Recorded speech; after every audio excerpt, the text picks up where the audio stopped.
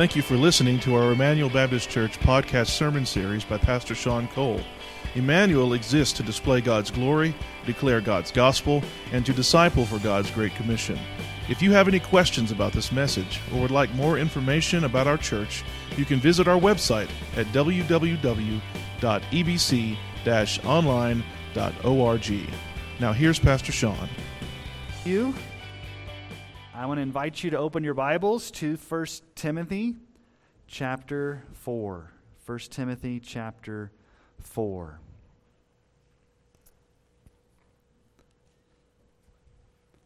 Back in 2014, young, restless, and reformed pastor Mark Driscoll was terminated from his church. It was one of the fastest growing churches in America at that time, Mars Hill Church in Seattle.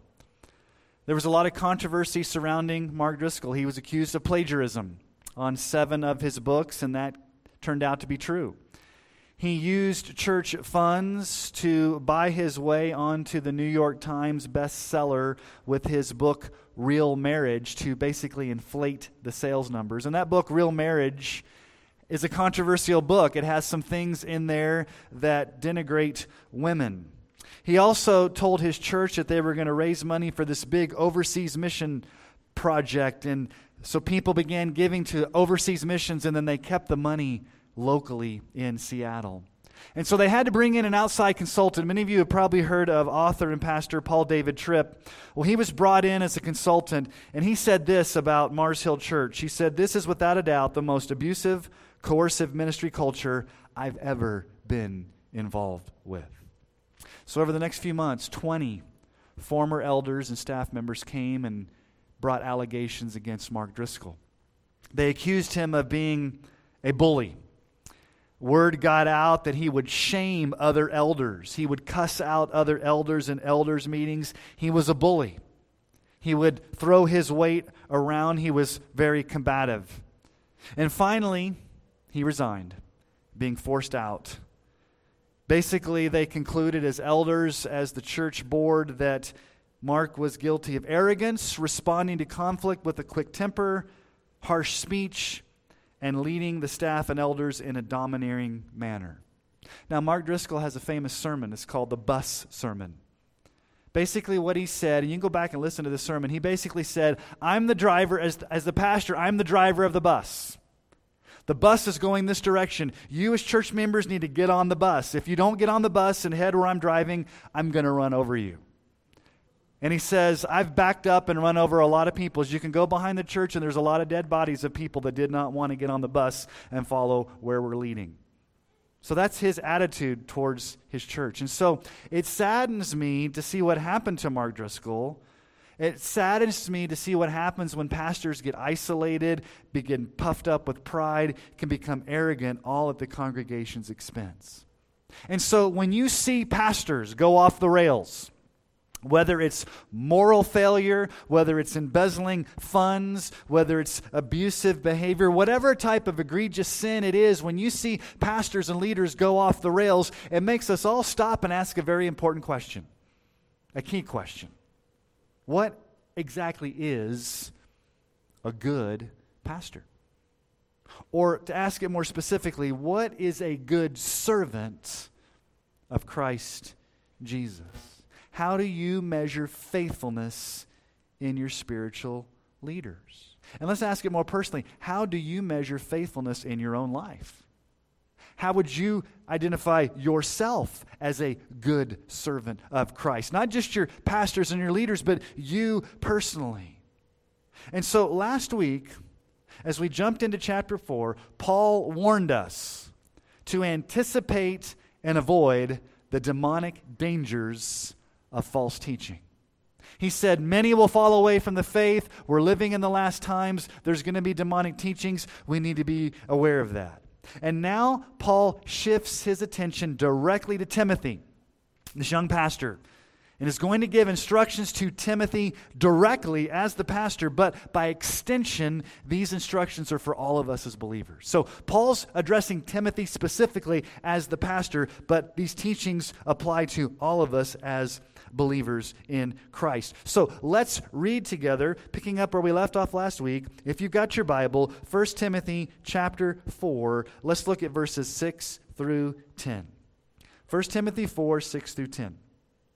If you put these things before the brothers, you will be a good servant of Christ Jesus, being trained in the words of the faith and of the good doctrine that you followed. Have nothing to do with irreverent, silly myths. Rather, train yourself for godliness. For while bodily training is of some value, godliness is of value in every way, as it holds promise for the present life and also for the life to come. The saying is trustworthy and deserving of full acceptance. For to this end we toil and strive, because we have our hope set on the living God, who is the Savior of all people, especially of those who believe. So from this passage of Scripture, Paul gives 3 descriptions of a faithful servant, a faithful pastor, and by extension, a faithful follower of Christ, a faithful Christian. So what are these 3 descriptions? Well, here's the first. A good servant teaches sound doctrine. A good servant teaches sound doctrine. Now, under this big heading, Paul gives 3 ways that Timothy's going to be a good servant by teaching sound doctrine. Here's the first. You see it right there in verse 6. If you put these things before the brothers. If you put these things before the brothers. Now, it makes us ask the question, what are these things that Timothy's to put before brothers and sisters in Christ?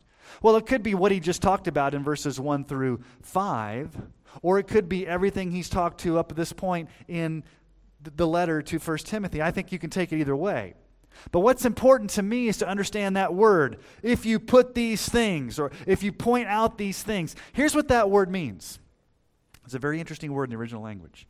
It means to teach by sticking your neck out and risking doing so.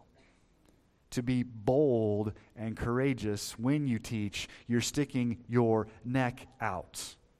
It means that a good pastor is not afraid to confront error or to refute heresy. A good pastor serves the congregation by stepping on toes. Now, I know you don't want your toes stepped on, but sometimes a pastor has to do that. A pastor must address difficult topics, not shy away from controversy. A pastor, metaphorically, has to stick his neck out on the chopping block and address things that the text tells us we must address in order to be a good shepherd, a good pastor. And I'm afraid that many pastors in our nation have become timid over the past few years. They're more concerned with being winsome to please the culture instead of standing on the truth. Many pastors worry about losing people. If I say these things, I'm going to lose people. If I say these things, the giving's going to go down. If I say these things, I'm going to get bad press. If I say these things, I may be labeled a bigot or intolerant. And so I'm not going to say what needs to be said. Aaron Renn has written an excellent article called The 3 Worlds of Evangelicalism. Now, I don't agree with necessarily everything he says, but he basically says that from before 1994, these dates are a little bit artificial, but he says before 1994 in America, Christianity was positive. We lived in a positive culture that was positive towards Christianity. There was a Judeo-Christian ethic. Christianity was a net positive in culture pre-1994. Then he says from 1994 to 2014, Christianity was neutral. It was neither good nor bad in the culture. It was just neutral. Christians were kind of allowed to exist. It wasn't a positive. It wasn't a negative. It was neutral. But then he said around 2015, with the passing of Obergefell versus Hodges, the Supreme Court decision to make gay marriage legal in the land, he said, now we live in a negative world where Christianity is viewed as negative. So it is a negative in our world today to be a Christian. And here's what he writes. He says, society has become to have a negative view of Christianity. Being known as a Christian is a social negative, particularly in the elite domains of society. Christian morality is expressly repudiated and seen as a threat to the public good and the new public moral order. Subscribing to Christian moral views or violating the secular moral order brings negative consequences. I don't need to tell you this, but the culture will get more and more hostile to Christian truths. So we can choose to compromise. We can choose to acquiesce. We can choose to bury our heads in the sand. Or we can choose to stand for the truth in an increasingly secular culture, knowing that that culture hates us. So one of the good ways that a pastor teaches sound doctrine is to stick his neck out on the chopping block to promote truth and to refute error, even at personal sacrifice. Now, under this big heading of teaching sound doctrine, that's number one. Under this big heading, the second thing is a good servant teaches sound doctrine by himself being nourished in the truth. You see that word there in verse 6, being trained.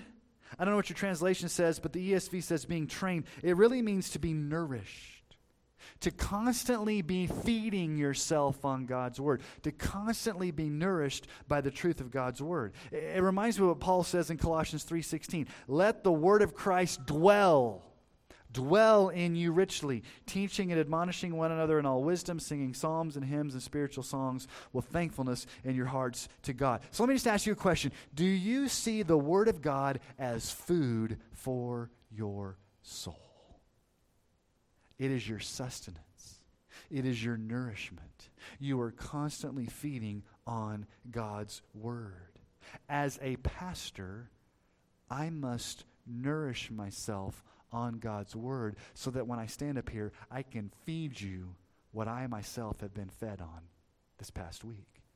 But it's not just for pastors to be nourished and trained in God's word. You must nourish and train yourself in God's word so that you can know that what I'm saying is the truth, or any Christian teacher is the truth. Think about Acts 17:10-11.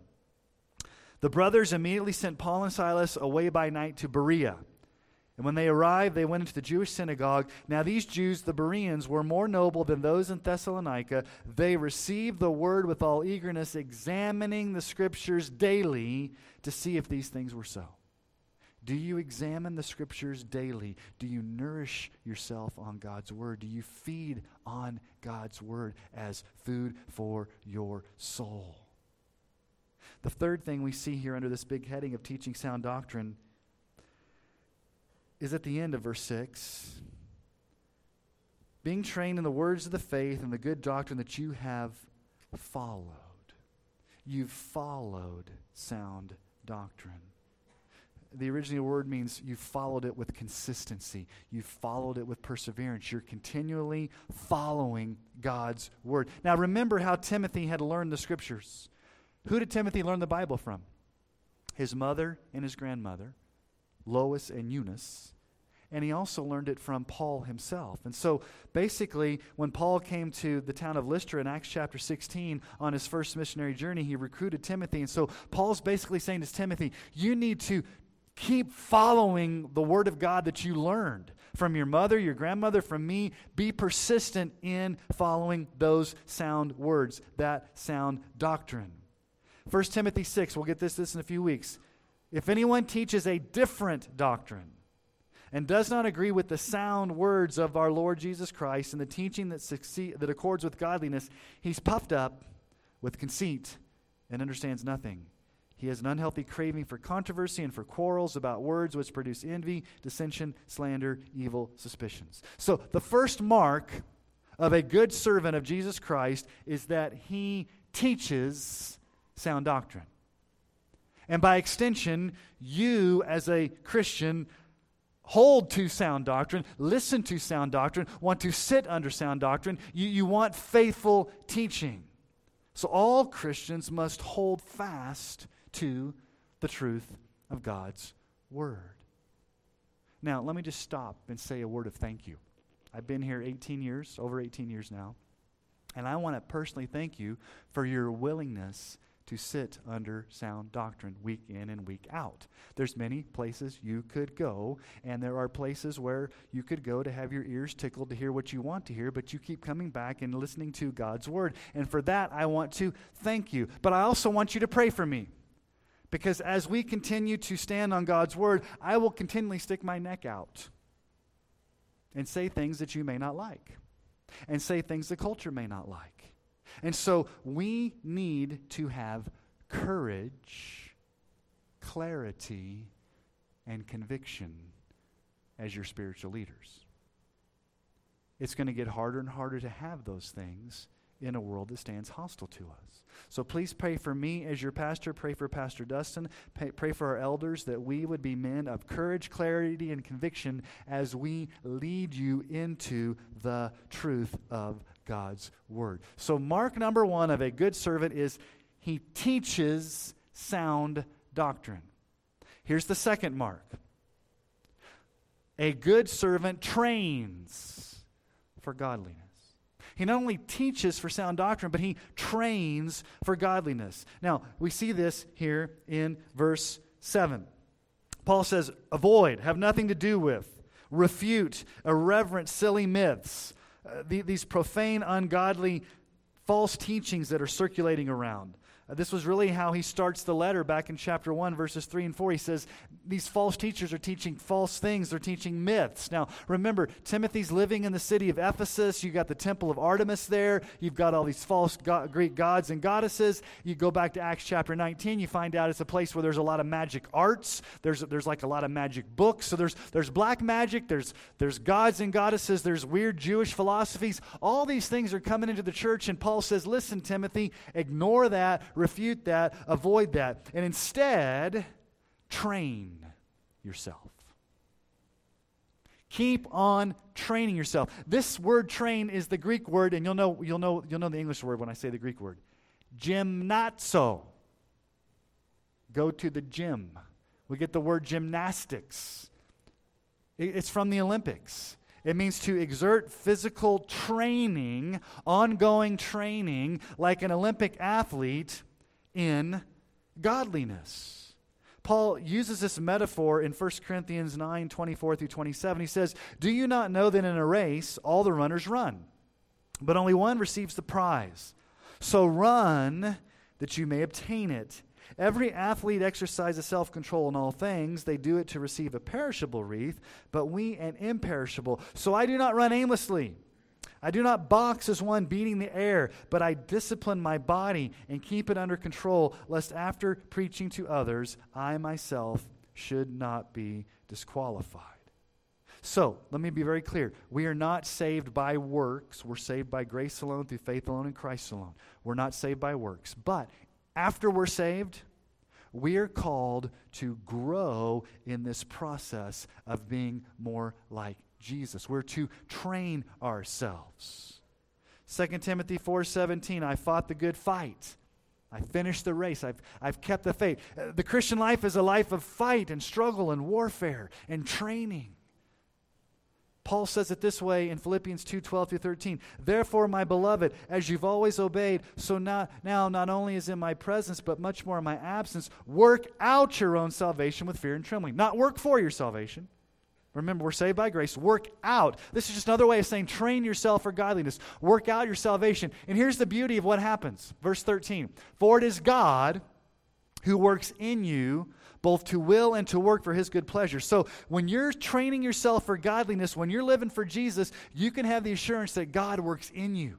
He gives you the desire to do that. He gives you the power to do that. So this is not willpower. This is not legalism. This is not like self-effort. This is Holy Spirit empowered grace to help you train yourself for godliness. Which brings up a great question.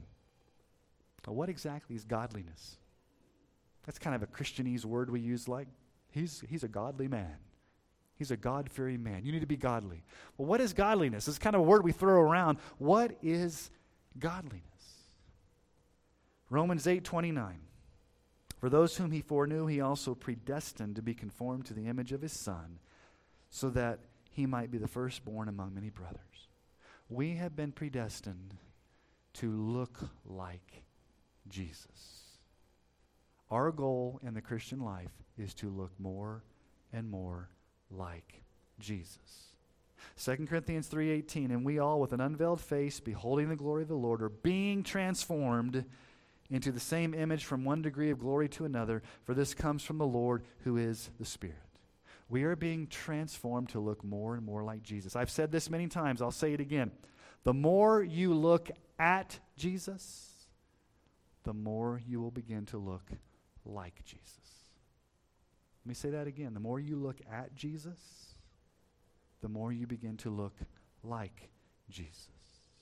So godliness is fixing your eyes on Jesus, seeking him, longing for him, desiring him. This is how we started out the worship service this morning with Psalm 16:8. Listen to the psalmist. I have set the Lord always before me.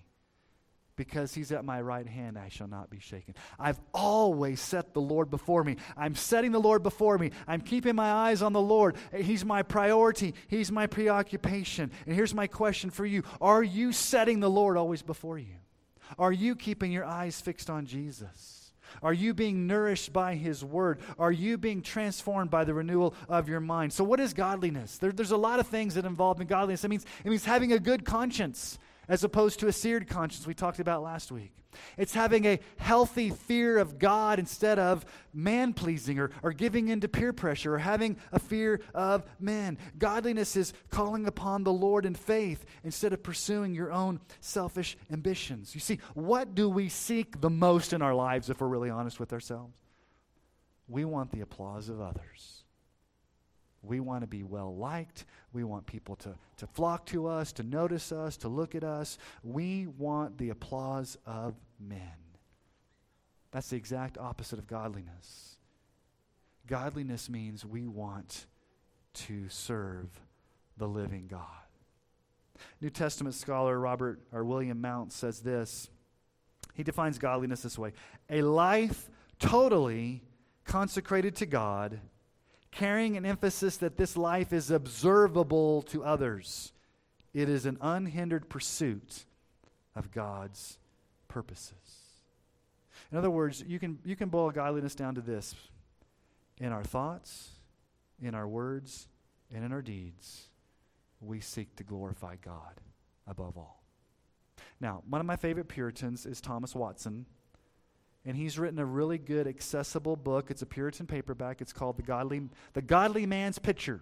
The Godly Man's Picture. I encourage you to go get it. He defines, in a lot of words, what godliness looks like in a person. What is Christian character? What is godliness? And he gives some ideas here. He basically says godliness is a matter of the heart. It's not externals. Godliness is something supernatural that the Holy Spirit produces within you. Godliness is intense. It's vigorous. It's flaming. It's not dead moralism. Psalm 63:8 says, my soul clings to you. Your right hand upholds me. It's a clinging to God, and it's permanent. So let me just ask you a question. How do you grow in godliness? I'll let you figure that one out. No, I'm not going to do that. No, don't do that. Let me give you some suggestions on how you can today grow in godliness. First, remember that the primary reason God created you was for godliness. That's why God created you, for his glory. Isaiah 43:6-7. I will say to the north, give up, and to the south, do not withhold. Bring my sons from afar and my daughters from the ends of the earth. Everyone who's called by my name, whom I created for my glory. whom I formed and made. We were created for God's glory. So remember, first and foremost, you were created for God's glory. You were created for godliness. That's why you exist. That's your ultimate purpose in life, is godliness, to glorify God. Okay, number 2, make sure you don't fall in love with this world. You want to grow in godliness? Don't fall in love with this world. Russell read this earlier during our time of confession, but let me just read it again. 1 John 2:15-17. Do not love the world or the things in the world. If anyone loves the world, the love of the Father is not in him. For all that's in the world, the desires of the flesh and the desires of the eyes and the pride of life, is not from the Father, but is from the world. All the world is passing away along with its desires, but whoever does the will of God abides forever. Don't fall in love with this world. Set your affections on Christ and His glory. Okay, third suggestion. Constantly fill your mind with godly truths. Psalm 119:59 is a very interesting psalm. When I think on my ways, I turn my feet to your testimonies. When I think on my ways, I turn my feet to your testimonies. Now, what's he saying here? When you think about, when you meditate on God's truth, you begin to have a life that pursues Him. But oftentimes, the godly life starts in your mind before it starts in your actions. If your mind is filled with the things of God, if your mind is filled with godly truths, then your life will catch up. Okay, your life will be impacted by what you put into your mind. So constantly fill your mind with godly truths. And the fourth is very close to that. Keep a close watch on your heart. What does your heart long for? What is your heart drawn to? Where do you find yourself imagining? What do you crave? Proverbs 4:23. Keep your heart with all vigilance, for from it flow the springs of life. Keep a guard on your heart. Watch your heart. You see, true godliness comes from an overflow of a heart that's been captivated by Christ, of a mind that's been filled with the truth of Christ, knowing that you're created for the glory of Christ, that you're not in love with the world, but you're longing for Jesus. Okay, fifth, keep reminding yourself how short this life is compared to eternity. I'm not going to ask you a personal question, but I am, but you don't have to answer it. How much time do you waste on maybe good stuff? But how much time in a day do you waste on things that aren't eternal? Our life is like a vapor. Listen to what Psalm 39:5 says. Behold, you've made my days a few handbreadths, and my lifetime is as nothing before you. Surely all mankind stands as a mere breath. Life is short. Do you want to pursue godliness, or do you want to pursue trivial things? And then sixth, spend most of your time around other godly people who can encourage you. You cannot grow in godliness in a vacuum isolated by yourself. You grow in godliness when you're surrounded by those that can encourage you. Proverbs 13:20. Whoever walks with the wise becomes wise, but the companion of fools will suffer harm. Whoever walks with the wise becomes wise. Let me say it this way. Whoever walks with the godly will become godly. You will become like who you hang around with. So we must train ourselves for godliness. John Calvin said this, for godliness alone is the beginning, middle, and end of the Christian life. The beginning, middle, and end. Godliness. Train yourself for godliness. Now, Paul says there's good physical advantages of like physical training. You know, you want to exercise, you want to lift weights, you want to do CrossFit, cardio, sports. That's good. Nothing wrong with that. But notice what he says about training yourself for godliness. Notice what he says there. Verse 8. While bodily training is of some value, godliness is of value in every way, as it holds promise for this present life and also for the life to come. And then verse 9, the saying is trustworthy and deserving of full acceptance. Now there's some argument here. What's the trustworthy saying? Is it verse 8 or is it verse 10? Is Paul introducing what he's about to say as the trustworthy statement, and he's going to tell us in verse 10 that is the trustworthy statement? Or is he referring back to what he just said in verse 8? I'll tell you where I land on it. I think verse 8 is verse 8 is the trustworthy statement. Now, I'm not going to be dogmatic on this, but I think what he's saying is this. Here's the trustworthy saying that deserves full acceptance. You go back and see what he just said.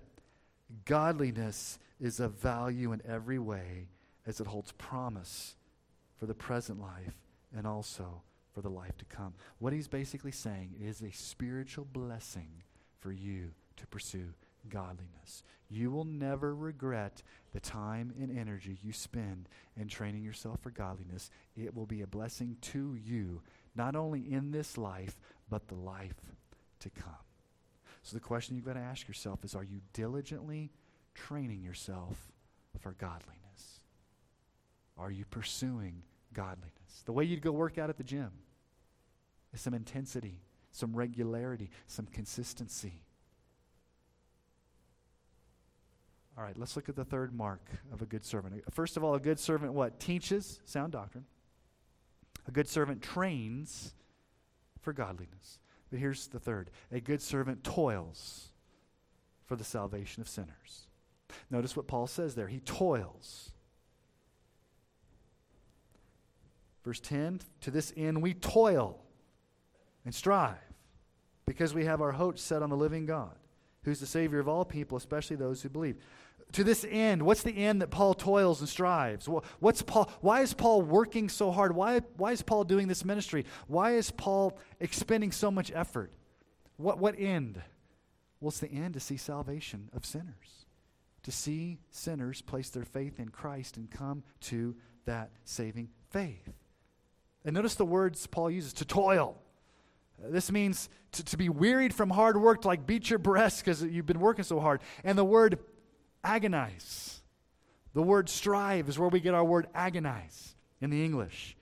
It means to fight, like in an Olympic event. And so the two words together here, to strive and to toil, mean that being a pastor is hard work. It involves effort. It involves toil. It involves agony. It's a struggle that involves endurance. My life verse as a pastor, this happened many, many years ago, probably back in, probably around 2001, 2002. I spent time on a personal retreat, and I just spent time saying, Lord, what is it that you want me to give my life to as a young pastor, as a youth pastor at the time? And I was drawn to Colossians 1, 28 and 29, and this is my ministry verse. Colossians 1, 28 and 29. Him we proclaim. That means we preach Jesus, warning everyone and teaching everyone with all wisdom. And here's the goal, that we may present everyone mature in Christ. That's my goal, to preach, teach, and lead in such a way as to present everyone mature in Christ. But notice what Paul says in verse 29. For this I toil, struggling with all his energy that powerfully works within me. Pastoring is hard work. We spend a lot of time in prayer. We spend a lot of time in counseling. We spend a lot of time in meetings. We spend a lot of time strategizing, prayer, sermon prep, dealing with difficult church members, dealing with difficult deacons and elders. No, I'm just joking. We're dealing with all these things. And we spend time sharing the gospel with unsaved people. But notice what Paul says. In all this toil, in all of this training, in all of this agony, notice the wording he says in verse 10. We have set our hope on the living God. Original language, we have firmly, resolutely set our hope on the living God. It's not a hopeless task. It's a living hope in a living God. 1 Peter 1:3, blessed be the God and Father of our Lord Jesus Christ. According to his great mercy, he's caused us to be born again to a living hope through the resurrection of Jesus Christ. So what's this hope? The hope is that people will believe in Jesus. Notice how Paul ends it there in verse 10. We set our hope on the living God, who's the Savior of all people, especially of those who believe. Now you may be like, that sounds weird. He's the Savior of all people, but only those who believe. Well, which one is it, Paul? He's the Savior of all people, or is he the Savior of people that believe? Is it basically saying there's two ways of salvation? There's salvation for all people, universalism, everyone's going to heaven, but then there's a second type of salvation for all who believe. you have to kind of dig into the original language, and I don't want to bore you with that, but that word especially can also mean precisely, or that is. Basically, Paul could be defining or giving more definition to the point that you have to believe in Jesus in order to be saved. So here's Paul's point. Paul's point is this: you have to believe in Jesus in order to be saved. There is no salvation outside of personal trust in Christ alone as your Savior. 1 Thessalonians 1, 9 and 10 says this: "For they themselves report concerning the kind of reception we had among you, and how you turned to God from idols to serve the living and true God, and to wait for the Son from heaven, whom He raised from the dead, Jesus, who delivers us from the wrath to come." The only way you can be delivered from the wrath to come, the only way you can be saved from hell, is if you turn from sin and turn toward Jesus. So think about it this way. This wall back here is your life of sin. So you're walking in sin, you're following the world, you're following idolatry. When you turn from that, that means to repent, you're turning from that. When you turn from that, you're turning toward faith in Christ. So repentance is turning from your sins. Faith is turning to Christ and receiving Him. And there's no salvation outside of Jesus. You cannot be saved unless you personally trust in Jesus. So who's a good servant of Christ Jesus? Well, it's one who teaches sound doctrine, one who trains for godliness, and one who toils for the salvation of sinners. And by the way, that's my job description as your pastor. This defines ministry faithfulness for myself, Pastor Dustin, and our elders. But it also defines faithfulness for your life. So let me ask it a more personal way. Do you submit yourself to sound teaching? Do you personally train yourself for godliness?